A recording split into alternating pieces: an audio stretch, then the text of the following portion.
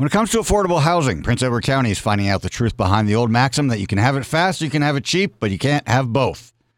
Nearly 8 years ago, the county began working on finding innovative solutions for affordable housing in Prince Edward County. It created the Affordable Housing Corporation, which held its first board meeting 3 years ago and hired its executive director, Chuck Dowdle, almost 2 years ago. He remains the corporation's lone employee. And since he was hired, there has been little in terms of actual housing being built.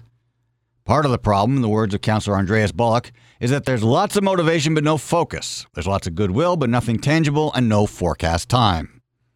County staff are proposing moving operational work away from the board to county staff, leaving the board to make the strategic decisions to keep moving more projects forward.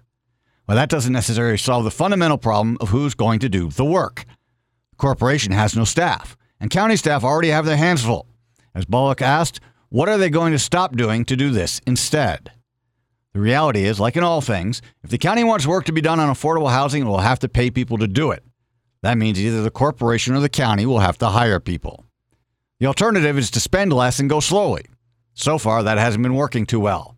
The county should try something else instead. I'm Bill Galiski, and that's the way I see things from the cheap seats.